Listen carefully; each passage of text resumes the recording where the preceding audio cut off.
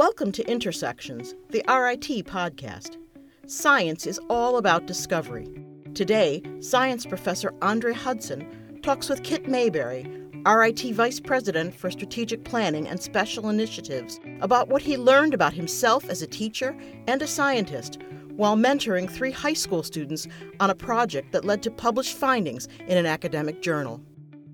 I haven't had the opportunity to ask this of too many of our capstone faculty.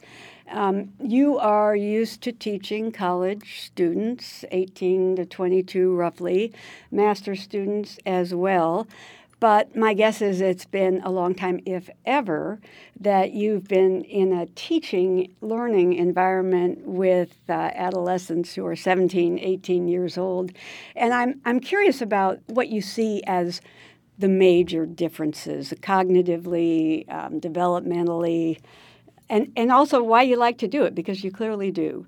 Well, excellent question. I think I could put myself into your situation because I was that age once as a student who was interested in science as well. And so it kind of brings me back there in terms of someone that's giddy and excited about science and wanting to be there. To be honest with you, there is not really that many differences. I think aptitude and competence and interest and passion are ubiquitous, regardless of age, I would think. But the key, I think, is more maturity in terms of how the students handle themselves. Do they want it to be there? Do they show up on time? Do they put the effort? Do they have what I call follow-up and follow-through? But the experience actually made me more cognizant of teaching, actually. I think if I do this often or do this more often, it will actually make me a better teacher. Someone said if you could explain things well enough that even a baby could understand it, that means you know it.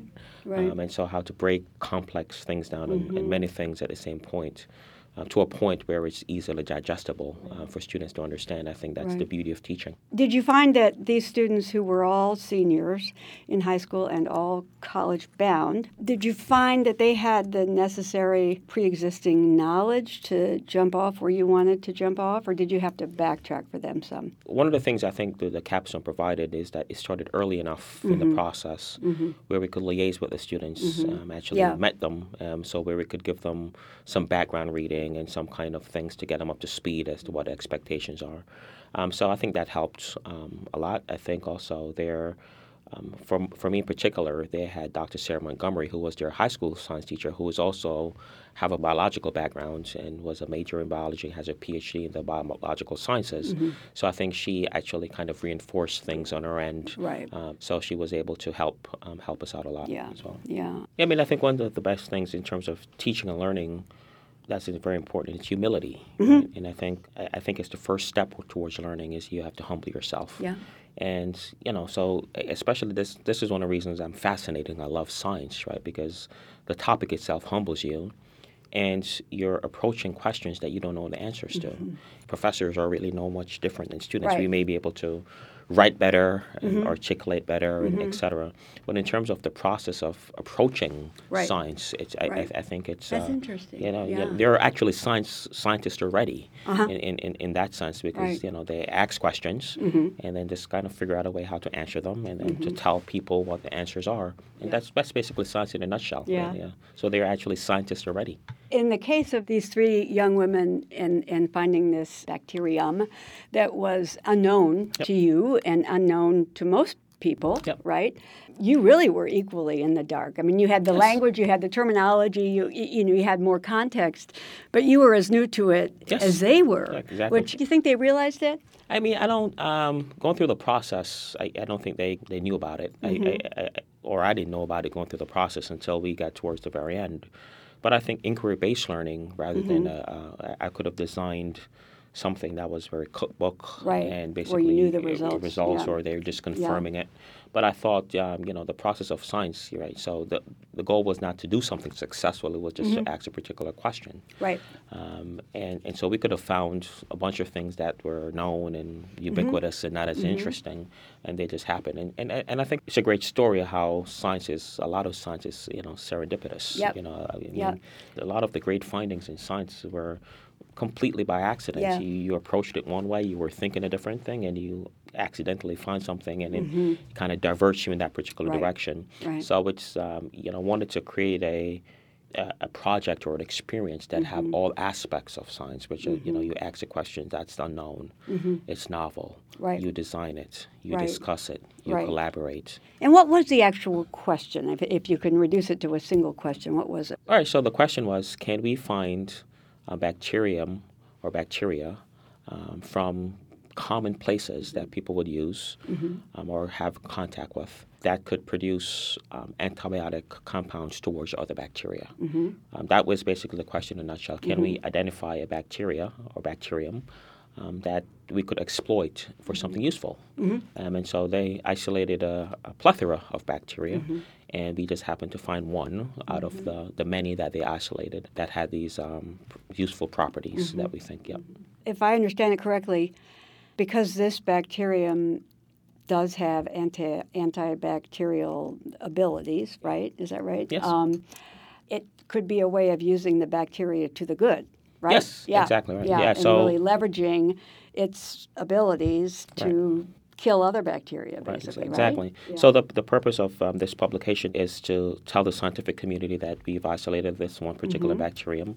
It has these properties, and then we will keep on studying it in our lab because it never ends, as you know, to kind of find out what these compounds are or what the compound is, to identify the compound using a series of biochemical experiments downstream, and then to go up from there. So it wouldn't surprise me if we have a follow-up paper at some point in the future really. describing exactly what are the underlying biochemical properties of this particular bacterium. The amazing thing is this is something they can put on their resume from now on out. Yes. Exactly. I mean, that's extraordinary. Yeah. Really? I mean, it's to provide some context. I never got my first publication until I was a graduate student, right? And here they're all high school students, and they contributed in a major way, and that's why they were called authors on the paper. But I think the facts, what I told them was that it will be reposited somewhere, and for the end of time it will be there, right? And so this is something you could show your kids and your grandkids and your great grandkids, etc. That's right. You're right. So it's, science is, when you do sciences, you basically leaving a piece of yourself for now and forevermore. Right. So whether you're when we are long gone, someone could look them up, and they found them, and they made these major contributions to science. And will you continue doing this research? Is that what you're saying? You will be following it up? Yes. So my the research in my lab, one of the projects in my lab has to do with antibiotic discovery and antibiotic development. So it's a theme of my lab. So we're always working on projects that are related to that particular theme. So yes, we will continue to follow up. And you'll stay in touch with them? Yes, obviously. I got their contact information and told them to, whenever they got their institutional email of their respective schools that they're going to keep in touch. And I think mentoring never stops. Even for me, I still keep in contact with high school teachers, college professors. And so everyone needs a mentor. Your situation and what happened in your lab was extraordinary. I mean, you probably wouldn't have predicted anything quite like it. But the whole partnership and capstone experience, I think, is an amazing gift. There are very few schools that I know of in Monroe County, for example, suburban, urban, private, public, where selected students would even come close to having an opportunity like this has been. And it's an opportunity even when, a unique bacterium isn't identified. And I think they're very lucky. I think you all are lucky. I think we're all lucky to be watching this. One of the things that's very important to me is to expose students and to give them an opportunity, but also to show the scientific community that underrepresented students could do it just as well as anyone else. Exactly. For a lot of times, the mantra was, "There's not enough. We don't have the pipeline. We don't. We can't find them, so forth and so on." And they're there. You just have to, whether it's the faculty, on the faculty realm, whether it's from the students, etc.